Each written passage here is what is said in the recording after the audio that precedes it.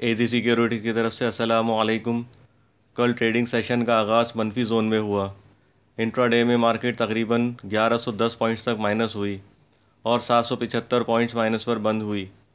Volumes की अगर बात करें तो ऑल शेयर इंडेक्स तकरीबन 219 मिलियन कमी के साथ 322 बिलियन रहा।